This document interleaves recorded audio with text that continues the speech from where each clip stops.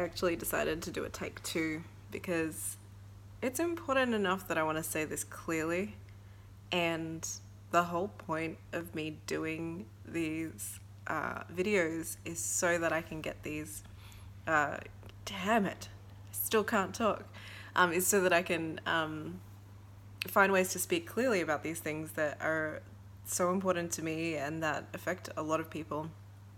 And I just kind of wanted to talk about the inevitable shit days that are shit for no reason.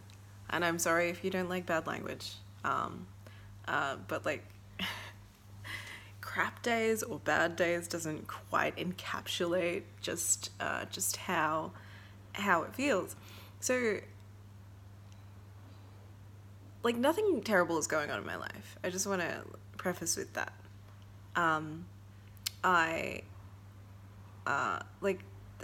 There, you know, if there was something that was actually externally causing this, then that's a different story.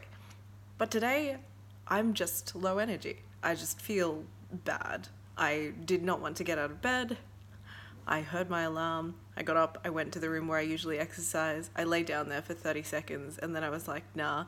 And I got back into bed for 2 more hours.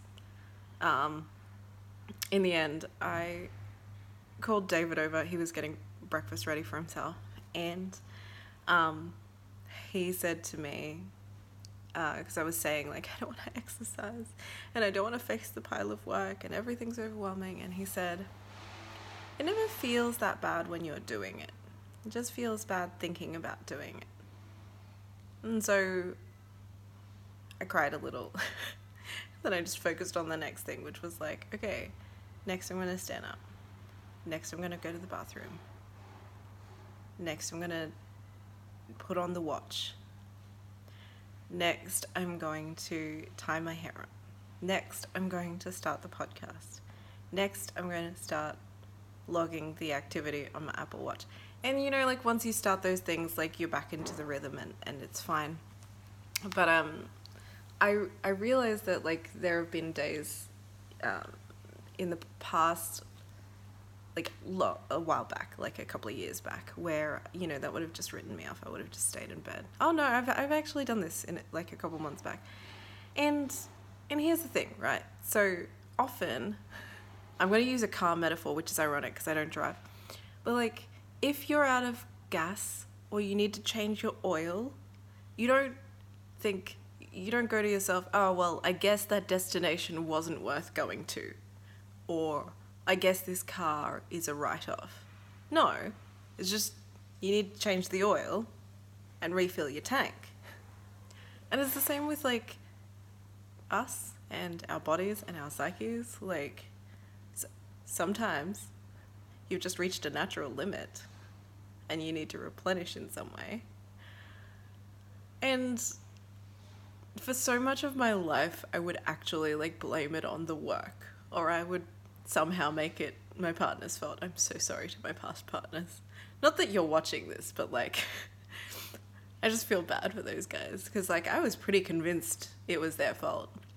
Or I think to myself, the problem is that, like, I've chosen the wrong career. No, sometimes you just feel bad. And that's okay. And you know, like, I'm up, I'm dressed, I've done a blog, I'm going to create some slides and I'm going to teach this afternoon and I'm going to feel low energy probably the whole time. Partly because, like, that's just where I've depleted, like, that's just where my energy levels are at today, and partly because, like, yes, I wasted 3 hours of my morning and that doesn't sit well with the kind of person I am. But sometimes it's just a thing to be felt and we get on with our days anyway. And, you know, if it's one of those days where you couldn't even get out of bed, it's okay too. Maybe that's part of the refilling the tank process. And I do not, you know, as the future self of the person who stayed in bed many times, I don't resent myself for any of that. It was where I was at. Anyway, guys, it gets easier. It gets easier as I go on. to pick myself up and do these things. And I'm eternally grateful to David for getting me out of bed. And if I misquoted him, he can't really argue with me because he's not on Instagram. I hope you all have a really great week, and thanks for watching if you're up to this point.